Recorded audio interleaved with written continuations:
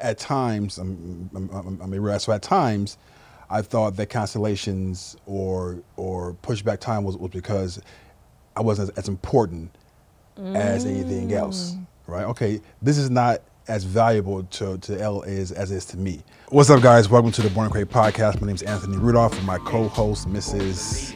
KL Jones. Welcome, guys. We love being here with you guys. So today on episode, I have the honor of kind of like interviewing my girl over here, my sister, because it is Lupus Awareness Month. And we know that you are an amazing lupus survivor. So I want to, kind of get into your brain and figure out how have you conquered being a creator, being an entrepreneur, being a mom, being a wife, being everything, but still kind of battling.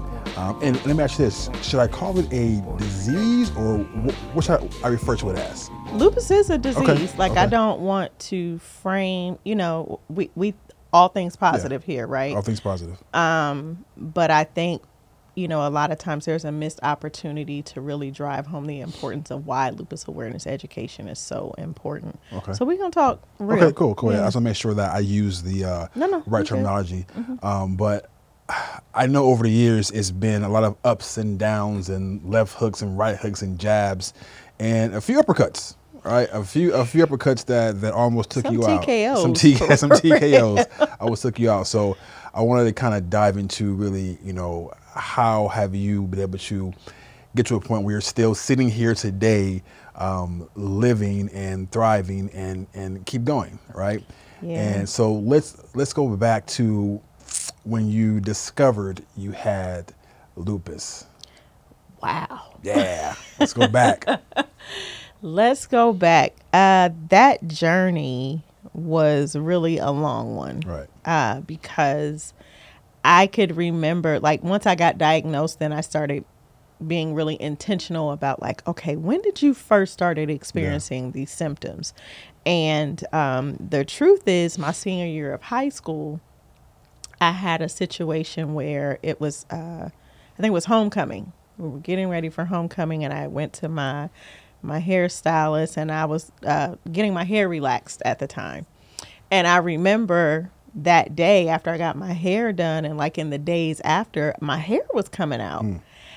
And I was so mad because she had a new assistant, and I felt like the assistant had left the relaxer in my hair too long, and that's why my hair was falling out. But what I discovered as my hair was falling out is that I had these purple lesions, bruises on my scalp.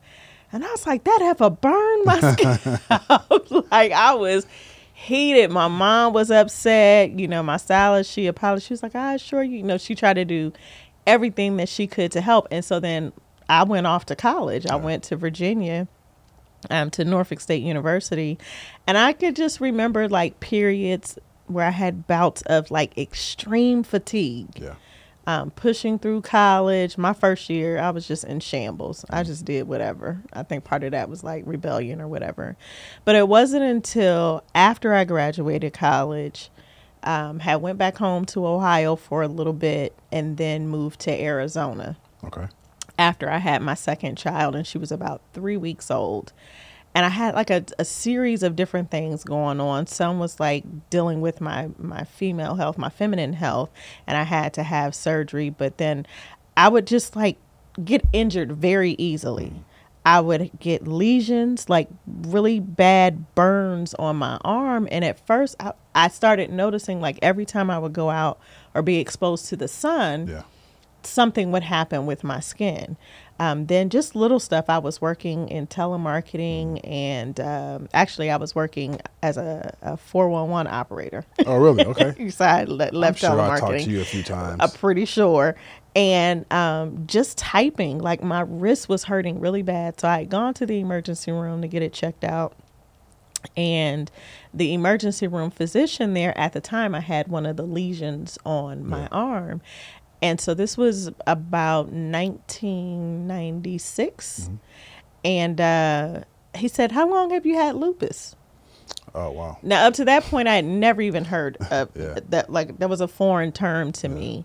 And I said, excuse me? And he, so he made the assumption that I had lupus. And here I am thinking, like, I don't know what you're talking about. And so he was just like, you need to get that checked out. I'm pretty sure that's lupus. That started my very long journey of going back and forth to different doctors, specialists, having all kind of labs done. And I was told everything from you have eczema to psoriasis to it's an allergy to it's in your head. And my diagnosis, my official diagnosis, didn't come for 6 years after that. So how did that land for you? So you're going through doctors, you're getting diagnosed, misdiagnosed, saying that it's basically made up, right? It's in your head. But when you finally got the diagnosis saying this is lupus after 6 years, what was your mindset? How did that land for you? What was the immediate first thought that you had when they say, you know what, it is lupus? Denial. Denial. Yeah. Why denial? I was young. Yeah. Like I was 27. No, I was 26. Okay. So it was the beginning of the year that I was turning 27. I was living in New York City with my girls, and I was pursuing my dreams. I was singing, I was acting. I had landed a role in a Broadway musical by Vi Higginson, and if you don't know who she is, Google her. She's like a legend in Harlem and, theatrical productions. And I just was like, this is the time of my life. I had gone through a bad breakup with my ex, and which was, the children of my father. And I just was like, this is cruel. Yeah. So for me, it was just like, nah, not me. Yeah. Even though I knew I had things going on, I just wasn't ready to accept that diagnosis. So did you go through the stages of grief? Absolutely. Like first it was denial. Yep. That's one stage. And then what was the next stage after that? Anger. Huh? Anger. And the denial lasted for a really long time. Really? Like we talk about the stages of grief, but we don't talk about like how long each stage might last. And obviously for each person is different. But when I did get the proper diagnosis, it came on the heels of me blacking out on my lunch break and my coworkers panicking and calling the paramedics and then being taken to the hospital. Yeah. And thankfully that day, the physicians that were in the ER had enough wherewithal to recognize a number of the different symptoms and then order tests. Yeah. And we'll get into it, I'm sure, at some point during this episode. But just as a caveat, lupus is really difficult to diagnose. So there's not one specific test.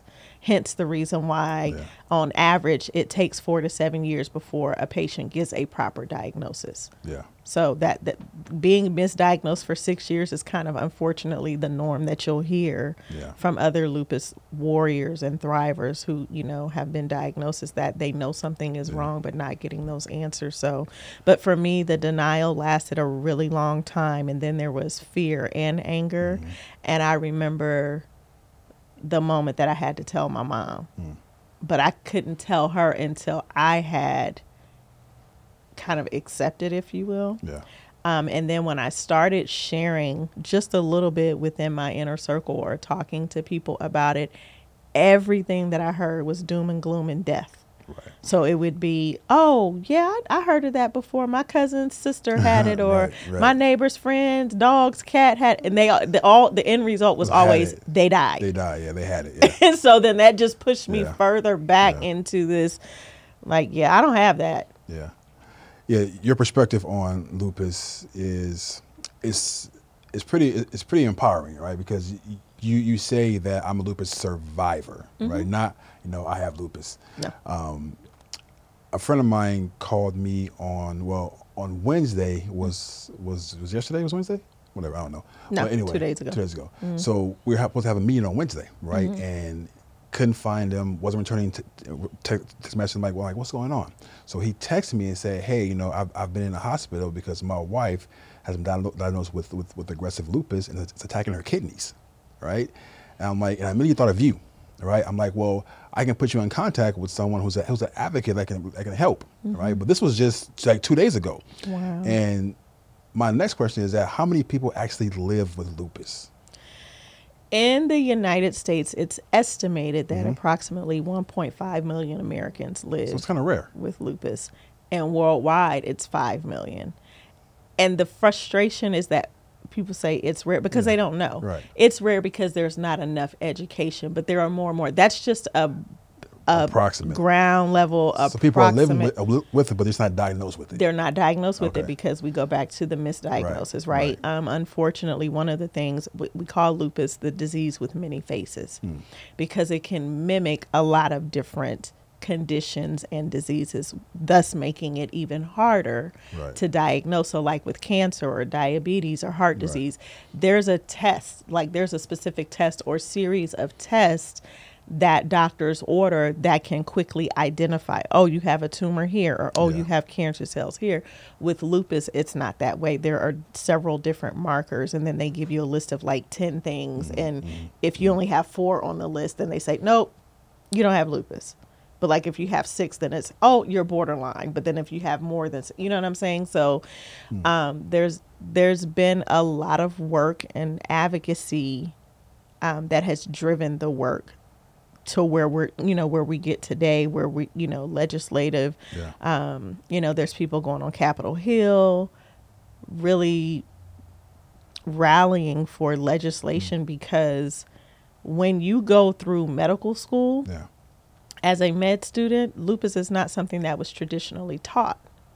So if you have a patient that presents with these different symptoms and then they go to the emergency room, a lot of times there's no protocol in place, or, traditionally back then, there was no protocol in place to like really be able to identify and say, okay, this patient is presenting with these symptoms, then let's investigate and go deeper with this. So there's, without getting too technical and scientific, there's something like an ANA called an ANA panel, double-stranded DNA, all of those things paint a full picture. It's like having a blank canvas. And imagine having, what do the kids have where they have the paint by numbers, or the picture is already drawn, but you still got to paint. Number 2 is blue. Number 3 is green, right? So then you don't get to see the full picture until you get all those pieces in place. And that's kind of what it is, what it's like with the testing. Does lupus affect a certain demographic more than other? Absolutely. Okay, talk about that. I'm a black woman. Okay, really? Yes, and I love being a black woman, but I am, black women are at the highest risk. Black women, in fact, are impacted by lupus almost 5 times more than their white counterparts. We do not know. Really? We don't know. There's black women, Latino women, and Asian and Pacific Islander women in that order, and then Caucasian women. My friend is Hispanic. Yeah. So with that said, though, that doesn't mean, and then they're women of childbearing age. So usually the diagnosis comes somewhere between 14 and 45. But there are instances and cases where outside of that, there are men who live with lupus. You have Nick Cannon, right? And usually what happens with men, and again, it's just really a baffling medical thing, but it affects their kidneys 10 times more than a woman who gets the disease. Wow. So it is just, it is I wouldn't wish it on anyone because it can be debilitating. And lupus looks different for each person. It looks different for each person. I was just watching an interview that Toni Braxton had done on a news show, morning news show. And she was talking about how recently she had an episode, we call them flares or episodes, that landed her in the hospital. And now, after all of these years of living with lupus, she has some kidney involvement. Wow. So it's just really unpredictable. You can, on the out, we had somebody in the studio earlier and we were talking about this and they were like, you got what? Like, you don't even look sick. And that's always been the thing. You don't look sick. And so we had to start having these conversations about, like, what does being sick look like? Like, what do you expect to see when somebody is sick? Because sick doesn't just look one way. It's not the frail person who's losing their hair. And I've been there. But, seeing me on the street or even when we're in the studio every week filming, unless I tell you, you don't know that I'm dealing with a flare or something that's going on. Well, like today, you said that I don't feel well. I don't feel well. Let's talk about that. Yeah. So, how are you feeling? tired. I'm like really exhausted. So I'm trying to make sure my energy, You're good. my energy is up. But I'm dealing with a lot of pain. I've been dealing with a headache for probably about 4 or 5 days now, and some severe back pain. So, inflammation and I'm like, I've completely changed my diet as a result of lupus, like my lifestyle, not just a diet. So I've been vegan for almost 2 years now. Actually, it's been 3 days. Shut up. Yeah. Listen. It's been 3 days since you've been Check vegan. your friends, check your inner circle. Make sure they are not trying to sabotage your diet. Don't have a brother like me. Have a brother like me who treated me to lunch, but what he did not do was ensure that my drink was dairy free. So, your girl had a drink that I thought was safe, and it had dairy in it, and I've been shook ever since. I treated her to a mango lassi, but I forgot that you were vegan. But it's okay, because usually I always ask questions first, and I think I was just so hungry. So I think I just reset your 2 No, I'm years. still vegan. I went home and detox. Well, now I know. So now I haven't put oat milk in it next time. Well, Thank it you. probably won't taste as good, but Oat milk is the jam. Just make sure it's not almond, because I'm allergic to almonds. Y'all heard it here. So if I show up on set with my face all swollen, then y'all know Anthony just, sabotage me again. Well, you never know. I mean, because I don't want to say that you hide it well, but you don't show that you're experiencing anything physically or mentally. You always look amazing. Thank you. Shout out to our director, Jay Boogie. I always look amazing.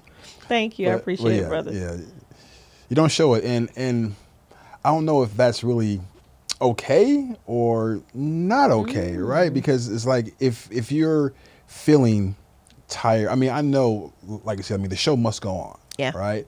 But do you sometimes put yourself in the show and when you don't need to, or do you sometimes ignore some of the symptoms or ignore your body? Because sometimes it's okay, but do you do too much sometimes? Is what I'm asking you. So we've been fully transparent. 1,000. Okay. This is what the podcast is about. Right.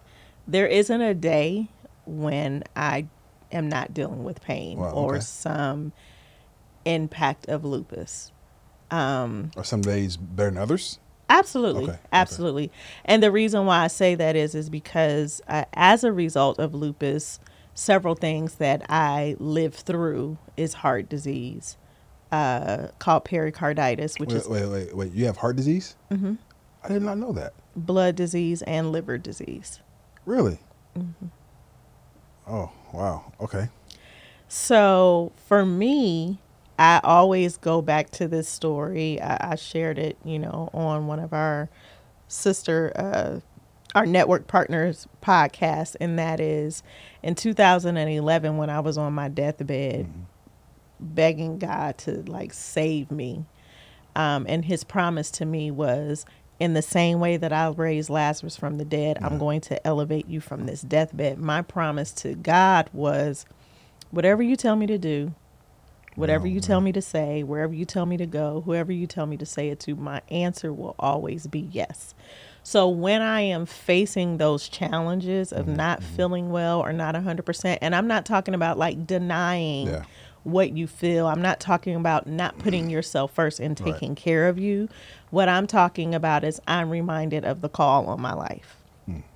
And I choose to make the call on my life bigger than the diagnosis in my life. Amen. I love that. So that is what fuels me. It's I know every time we step in here, every time I'm at an event where I've been hired to speak I'm there on purpose. It's not about me. Yeah. And I am always asking God to walk with me, be with me, inviting him into my space. And so if I say I have faith that I'm healed and I trust God, then my actions have to line up with that. Now, make no mistake about it. If it's just too much, I don't have a problem saying I can't do it today. Yeah. And I've called you before, can we reschedule? Yeah. Can we do this? When we're working on some other projects, can we do it another day?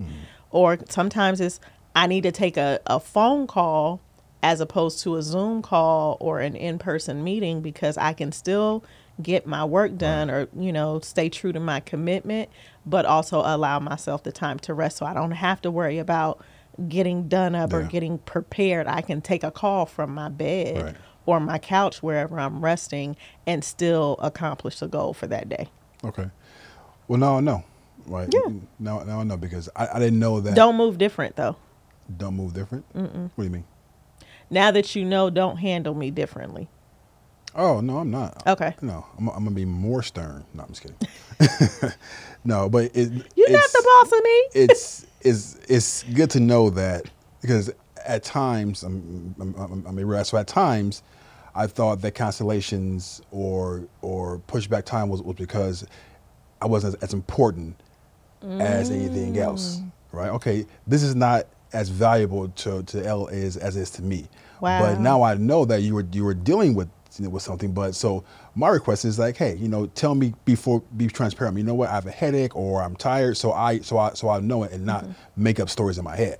All right. That's interesting. I appreciate you telling me that because I've never had anyone else share that. Okay. And I'm sure that's probably been the thought. Yeah. So that creates a sense of awareness for me to be like, especially for those that I'm close with, even like just hanging out with girlfriends. Sometimes I just can't, like as much as I want to go, I want to celebrate you. I just can't. Yeah.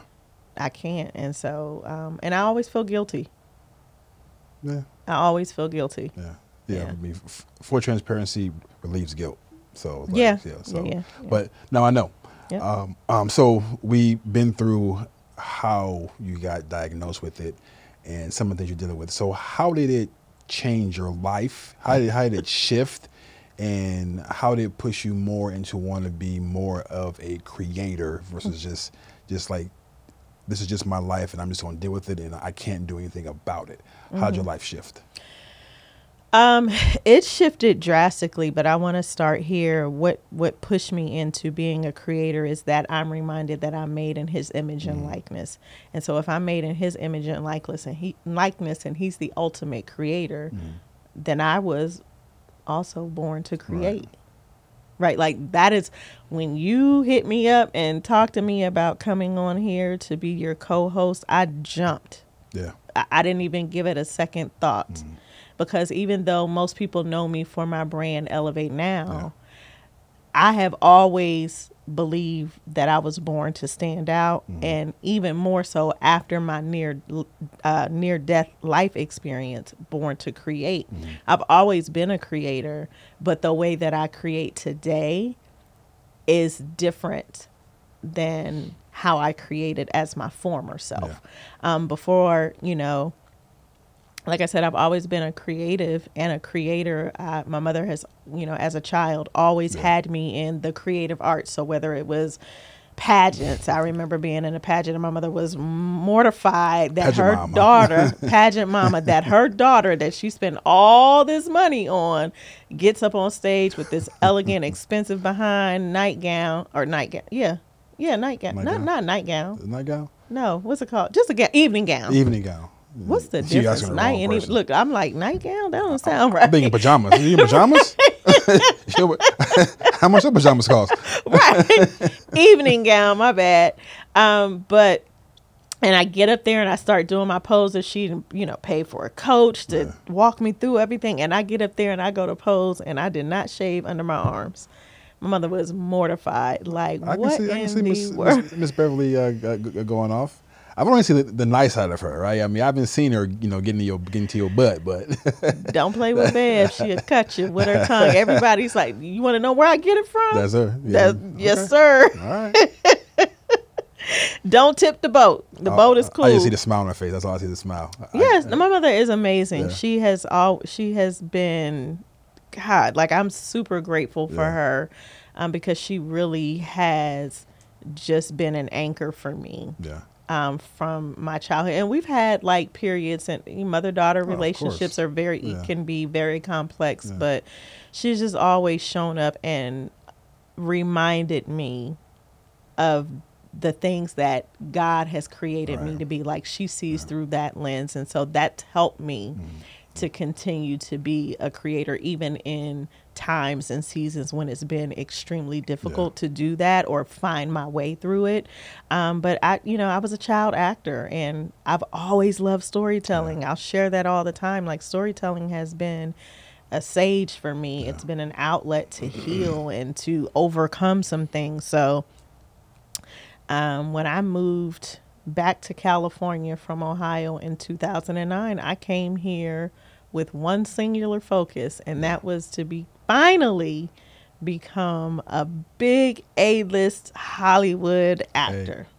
Been acting my whole life, have done tons of projects. I've even worked behind the camera, writing, producing, directing, but my dream had always been, I want to be like the Diane Carrolls. Like, I had, my list of go-tos, and I was like, I want to do that. I know I can do that. I'm good at it. And people would tell me, and I came here and I hit the ground running, and I met this 6'12" dude. No, I met this dude right here. Oh, I'm at 12. Look at 4. I'm joking. I know.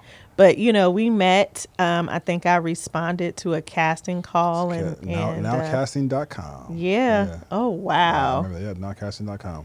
Nowcasting.com. But before we go there, I have a question I want to ask you. And at my age, I probably forget. That's cool. I want to ask you now. So I rephrase this question to people now because it's about fear, right? Mm-hmm.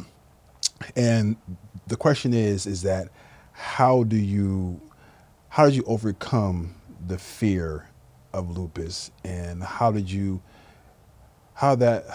push you into wanting just to become more? Because I know there's fear there, right? Because anybody that tells me that there's no fear, they're lying or they're AI, Yeah. One or two, they're aliens. You said they AI. AI. Yeah.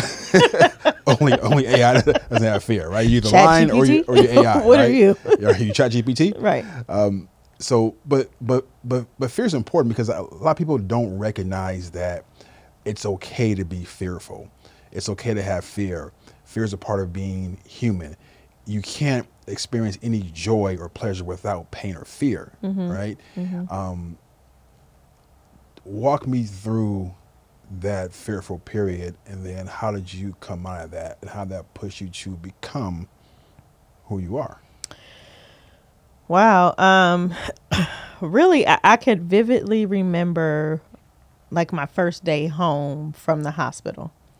I had been in ICU for almost a month. Okay. And during that time, there were things that I had to learn how to do again, like very simple things. I didn't deal with paralysis or anything, but being in ICU, being bedridden for nearly a month, going through very toxic treatments. I had to start chemotherapy inpatient because that's how bad the lupus had gotten, where at that point I had already been living with lupus for 11 years and had never even heard of them using chemotherapy as a treatment. And so coming out of that, there was this fear of, one, am I going to be okay? Because before that episode that landed me in the emergency room, I was just with you and the entire cast for a table read for a project that you had cast me in and we were preparing for. So there wasn't any indicator for me that something, like there was a perfect storm happening in my body. The only sign that I had days later leading up to being admitted to the emergency room was that I had a stomach ache. And I just figured like, oh, I probably ate something bad, or maybe I didn't eat enough, dealing with hunger pains. I remember sitting through church and just having a severe stomach pain. Went home. My mom made some soup. I got in the bed. My husband was like, you good? I'm like, yep. And that was it. And then that Monday morning, I woke up vomiting blood. And so everything that felt normal suddenly became abnormal, and I found myself in this storm. So coming out of that and being at home, I had gotten used to having the nurses and the doctors and the specialists, and I was in isolation. So they kind of had me, away from other patients, and you had to have hazmat, attire to come in my room and all of that because they had like the infectious disease doctors there. It was a lot of guessing. They didn't know at first. So I don't know that I feel like I had a great team of doctors, not initially, but by the end of it, it was great. But I don't know that I feel like they equipped me well enough to navigate life after. Yeah. So that was just the beginning. Yeah. It was like the process, the middle that I wasn't prepared for. So simple things like just taking a shower.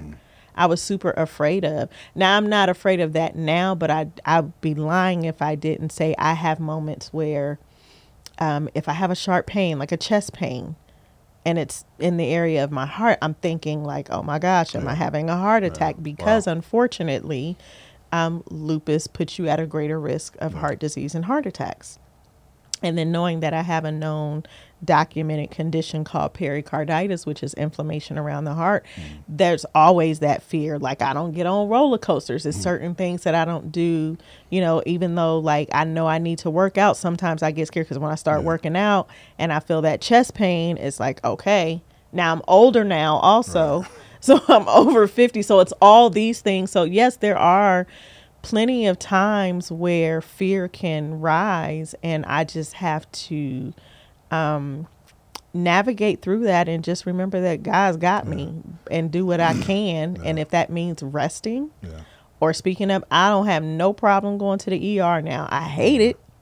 I don't enjoy the process because what ends up happening is the minute that they read your medical record and see you have lupus, whatever it is that's going on with you, even if it's not related to the disease itself, it's lupus. And then they just give you steroids and send you home. Well, side note, I would not be scaring you or hiding in a corner or Thank you. doing any pranks on you. I appreciate it. Because I will swing. I will swing. Well, that's just to protect your heart, right? Yeah.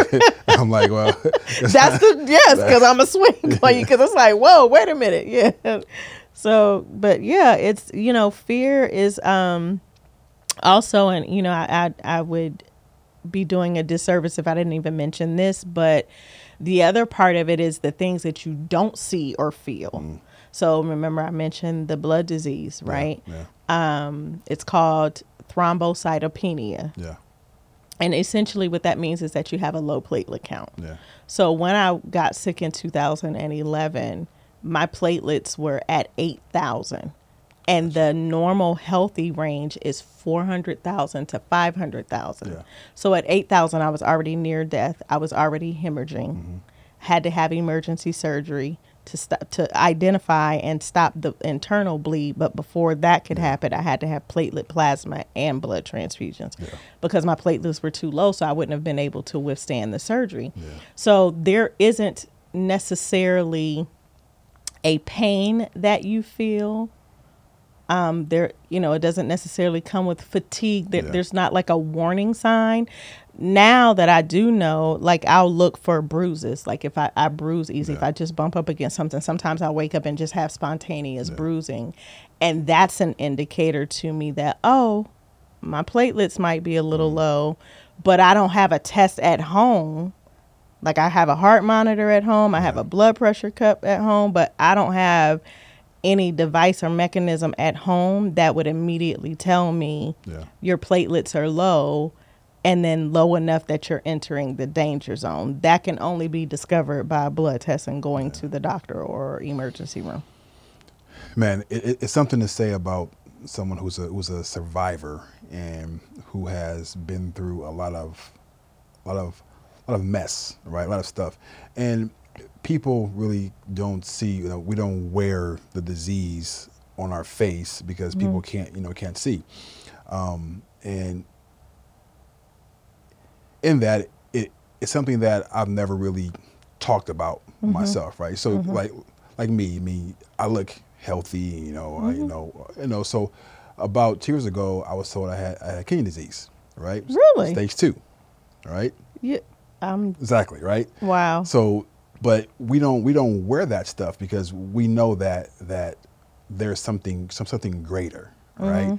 And mine was caused by high blood pressure, and then about 5 years ago, I had a surgery that I went through, but I was popping ibuprofen, right? And ibuprofen is bad for the kidneys, right? I was popping like candy, so that led to me having stage 2 kidney disease, right? Wow. But these are things that that push us and motivate us and have us live with no excuses, Yeah. right? And I would say it's a bit unfortunate that because we don't wear it on our face, we're not taking seriously about what we're experiencing in our bodies. Yep. Right. But not knowing that having support there by anybody, by people will help us heal and be better and not experience, the pain, the hurt, the disappointment, all that, because once we're battling someone about how we feel, Yeah. that causes stress in our body, Yep. which makes how we feeling a lot worse. Yep. Right. So my thing is really, just because someone doesn't wear their dis-ease on their face does not mean they're not experiencing or it's not serious. Yeah. Right. Yeah. We can't always see depression. We can't always see anxiety, but our body keeps the score. Right. So it's in with the episode where we talked about having people in your life will make or break you. Right. You have to figure out who is that person that's going to be there for you. Yeah.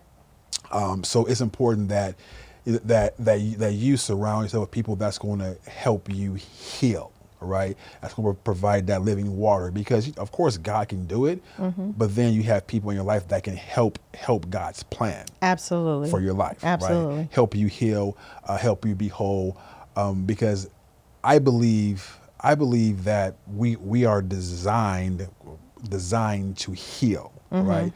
God gave us the ability to heal every disease that we have. But it's up to us. Right. So it's not just the food we eat, the people around us, it's also how we think about it. Yeah. Your environmental conditions also have an impact on. Right. Yeah. And I never wanted to say, I had kidney disease because I'm like, you know what, I'm accepting it. I'm calling it. I'm making it real. Yeah. Right. Yeah. It's real, but it's something that I was always told that it can be reversed, right? I started at stage 3, but now I'm back at stage 2, right? But that's because I had to make some changes, right? But I just mentioned that because, we don't always wear it on our face, right? No, we don't. And you said some very powerful, poignant things that I really hope people are listening to. Is that it is so vitally important when you, just for our overall health, whether you have been diagnosed with something or not, it's super important to have people around you who are empathetic, they show compassion, they are committed to doing whatever they can do to help you navigate, because they come in seasons. Like though I live with lupus every day, I don't have a flare up every day. I might be experiencing symptoms as a result of the disease, but a flare up is like, an elevated version of a lot of different symptoms, right? But I know there are times when I won't share what I'm feeling or going through because I don't want to be a burden. I don't want anybody to give me a pity party, but I also don't want to be judged. I don't want what I'm feeling to be minimized by someone who does not understand or doesn't want to take the time to understand. So, some of the things that I deal with sometimes as well, you go and do whatever. You show up here, you show up there. Just because I'm showing up, just because I'm working, just because I'm creating, just because I'm doing, doesn't mean that it is in absence or void of dealing with lupus. Does it doing make you feel better sometimes? Mentally, yes. Yeah. Mentally and emotionally. 'Cause you're not just I feel like it's the one one thing that I have control over in living with a disease that is super unpredictable. Wow, unpredictable. Wow. It is very unpredictable. You don't control. Lupus is an autoimmune disease, which simply means that your body is fighting itself. Where your immune system, a healthy immune system, is designed to protect you from foreign antibodies and invaders that come in. So if you develop, get a virus, if you're exposed to bacteria, your immune system in a healthy person goes to war. I always give this example of, think about, people who are in the military. and they're on base. They have a base that they're protecting. They have personnel on that base that they're protecting. They're on the front lines away from the base to protect everything and everyone that's on the base from the enemy that's trying to infiltrate. Right? But in a person who has lupus, those soldiers actually turn on the very thing that they're supposed to protect. Wow. So then you got the foreign antibody coming in, but then you also got your immune system that's turning on you. So now you're completely susceptible and at risk for, a myriad of different things. And so for me, being able to do things even when I don't feel good gives me a sense of peace. Right. And that might sound crazy, but it's like, yes, I'm hurting. No, I don't feel 100%. Driving to LA just feels like such a task a lot of times, but I give myself something to look forward to. Yeah. And it almost feels like, probably sounds crazy to hear, I'm rewarding myself for surviving the day or the week, or you made it through this, you pushed through that. Give yourself something that you give yourself the opportunity to enjoy something that you like to do, or be around others whose spirit and their joy is infectious, and it's just going to help to raise your energy and make you feel good, because lupus is always going to be there. Yeah. Well, a lot of people have dreams, goals, and visions, but they manufacture stuff to keep them from not moving forward. Yeah. Right. I'm tired because I worked all day, or I don't feel like doing this, I don't feel like doing that. But if someone like you can push through a diagnosed disease versus how you feel, then for other people there's no freaking excuse. Right? I don't want to do that though. No. What I'm saying is that I'm saying that the excuses that people use are, I want to use the right word here, they're BS, right? Got you. Because if you have this dream of writing a screenplay, doing a movie, starting a business, graduating from college, whatever it is, all right? If you have this goal, this dream, and you let, I'm tired, I don't feel like it, I want to watch this Netflix series or whatever, get in the way of that, then how serious is your dream, right? I think for some people there's an underlying root. That's just underlying root? That's just the symptom of something. So for me, I haven't always been this way with this journey of lupus. Like, I had to develop strategies and mechanisms. We all do. And I had to just make decisions, right? But on any given day, the fear is still there. Right. And I had had to, to, despite the fear, though. I acted despite the fear, but I had to learn how to do that. Right. So the way that the fear shows up is, I'm tired, I don't feel good. There's something underlying under there that sometimes people, it's not just about them being lazy. It's not just about them being more committed to their comfort than their dreams. Now, I'm not saying this is not for everyone, but there are some people who literally are grappling with fear, and there's an underlying root to that, but they themselves either haven't identified it, or they know it and they're afraid to face it, or they don't have the tools or the resources or the community that will help them to face it. Again, like, I was raised in the church. On a bigger scale, right? I'm talking about on a smaller scale, all right? So even in, and I'm gonna get on a little soapbox here, all right? No, go ahead. So even the person who complains about,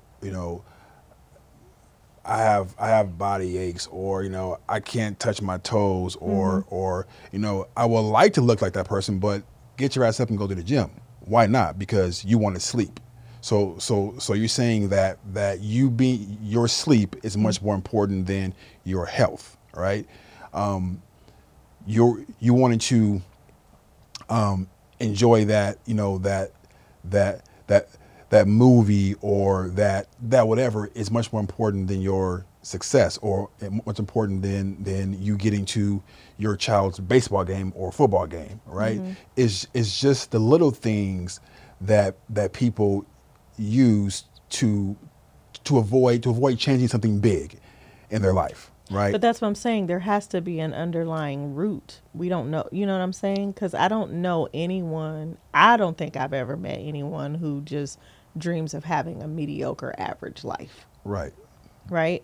So let's say that person does have these desires to do these things, but for whatever reason, it's easier for them to choose Comfort.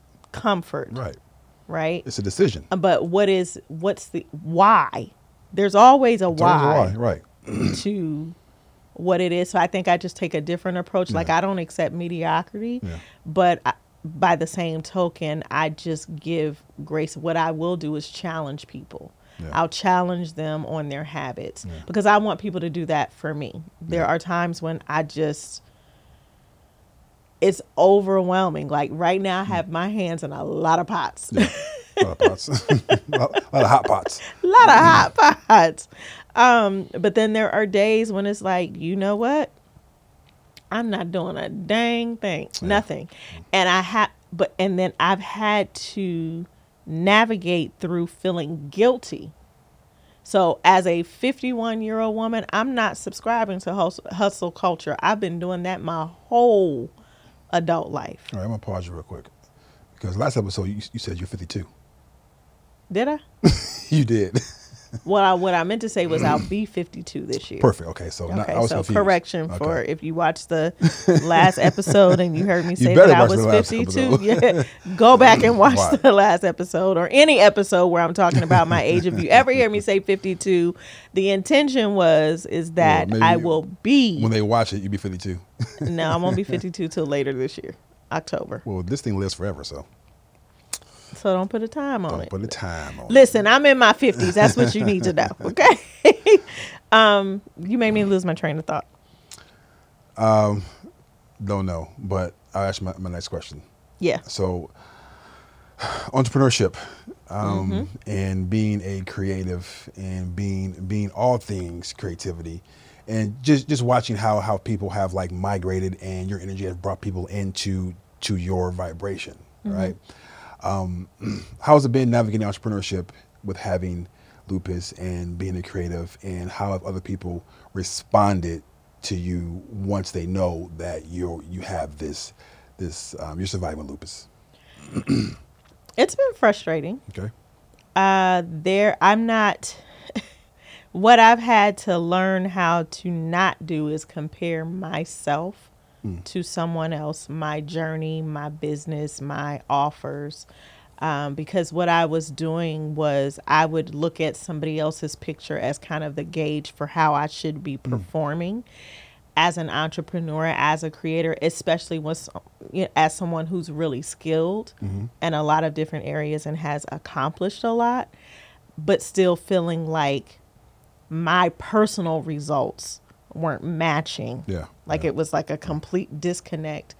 And the reality is like I don't have the leisure of being on a plane every day, going to this place and that place to speak on stages, or just that I don't have the luxury of, even heck, as a wife and a mom, I don't have the luxury of hustling 24/7. I don't have it. Some of the things that people say, go hard, go home. Go hard or go home. Listen here with your militant behind. I'm talking to you. The go hard or go home people. My hard is more than enough. All right. And I had to give myself permission to say it's more than enough. And I don't know what God has for me, but what I'm going to do is always show up 1,000%. I'm going to honor what he's given me. I'm going to honor the call. I'm going to use my gifts because they're bigger than me. But it just has been, man, so frustrating sometimes because there's a lot of times I feel like I'm so far behind. And there are periods when I can't work. And the work that I do, the type of work that I do, is not something that I can necessarily always hand off to someone else to do it. You know, I have a personal brand, and part of my personal brand is that people know, like, and trust me. Yeah. So they hire me to produce their content. They hire me. And in those instances, that's not work that I can pass off to someone else, no matter how skilled they are, especially if a person is hiring you to execute on that skill because of who you are. Yeah. So there are times when things don't get done, or I have to pause. And then when I pause, I feel like I'm starting back from square one again. And it can be super frustrating. Yeah. And I also realize that a lot of times people steal from you. They steal. Oh, you seen that? They steal from you emotionally. They steal from you physically. Yep. You know, they just steal. They try to steal your IP. Yeah. All that. Everything. What's up? They steal your bag. That's why I said that. Okay, I got you. Our boy Jonathan, John Balima up in here. The second time this week I've popped in, you're all recording. So it's all good. So what do you want people to know about you and about Lupus? Lupus doesn't define me. I'm still KL Jones. And despite the physical impact of lupus, I'm still a human being. I'm still a woman who has purpose. I'm still a woman who has a voice. I'm still a woman who loves to create and tell stories, and I'm passionate about it. I'm great at it. I enjoy helping other people uncover their it factor and their secret sauce to be able to tell their stories and make an impact and create movements and do all of these things. So even though I've shared a very intimate part of my life and my health, and it's something that I've done for years, but I started pulling away from it because I started being referred to as the lupus lady, right? Like I was the lupus advocate. I would survey my audience on social media and be like, when you think of me, what do you think about? If you had to see me doing one thing, what would that thing be? And it always went back to lupus. So then I was angry. You don't like that? No. Okay. Lupus doesn't define me. Yeah. It's a part of who I am. It's not even a part of who I am. It's a part of my life. For your story. It's a part of my story. And even though it has played a really big role, I would say the greatest gift that lupus gave me is that I'm here today doing the work that I do. Yeah. Because if that moment hadn't happened back in March of 2011, I don't know what my life would have been. So it was the gift that changed the trajectory of my life that still allows me to tell stories. If I wanted to go and act today, I could. But I feel like I have an even deeper and greater purpose in the work that I do. And that's so fulfilling to me. Well, thank you for lending your talents and lending your story and lending your energy to the podcast, not just the episode, but the whole podcast, right? And I believe that it's been elevated since you've been around, but that's part of your brand, you know, elevate. And I know this is Lupus Awareness Month, but this is your life every day of the month. Absolutely. Right? And it's an honor to have you here, and also honor to be a part of that journey. Thank you. And would it being your month in your life, I'm gonna give you the last words and close us out. Absolutely. Well, thank you. I appreciate it. This was, we wanted to do something different. Usually it's both of us. We have a topic and we talk about it and we have our banter and go back and forth. But it was super important to have this interview style show because sometimes I can just, put information out. But it was also interesting to be able to hear your perspective, just even personally, how you've been impacted by maybe some of the decisions that I've had to make as a result of lupus without me communicating that to you. Right. And you feeling, so that creates a deeper level of awareness for me. So I really appreciate that. I absolutely love what I do here with you and being on this podcast. It has been a gift in more ways than one. And it came at a time when I wasn't expecting it, but absolutely needed it. And I'm grateful for you all. We both are. For all of you that join us week after week and you tune in, for those who are asking questions, who are engaging with us, who are supporting, who are sharing our clips, sharing our episodes, it all makes it worth it. So every day that I'm showing up when I don't feel 100% or feel like myself, those are the things that make the journey so much more valuable, and it makes me appreciate it even more. I want to encourage you to learn more about lupus. If you have someone in your life who is experiencing symptoms and they haven't gotten any answers, be patient with them. Be the support that they need, because I can tell you firsthand, it is a scary journey to know that something is wrong with you, but not know and feel like you're not being heard or seen or given the space to be supported as you explore what's going on with you. There are a ton of different nonprofit organizations such as Lupus LA. I've worked with them personally for years. The Lupus Foundation of America and the LRA, which is the Lupus Research Alliance. All are nonprofit organizations that are doing incredible work to help to support the lupus community and beyond. Check with your local chapters to see how you can get involved.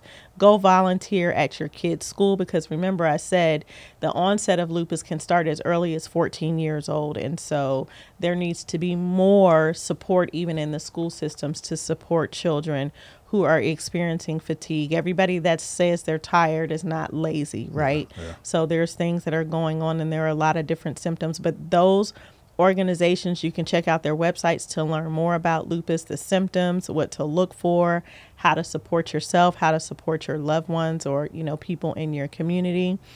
This episode is brought to you by Elevated Beauty, which is powered by Oberly, my partner company, and a portion of the proceeds from every sale this month, in the month of May for Lupus Awareness Month, will be donated to those organizations to help continue the fight to raise awareness, education, and get more funding, because we desperately need it for this community. Thank you so much for watching. This is the Born to Create podcast. I'm your girl, KL Jones, co-host with my brother, Anthony Rudolph.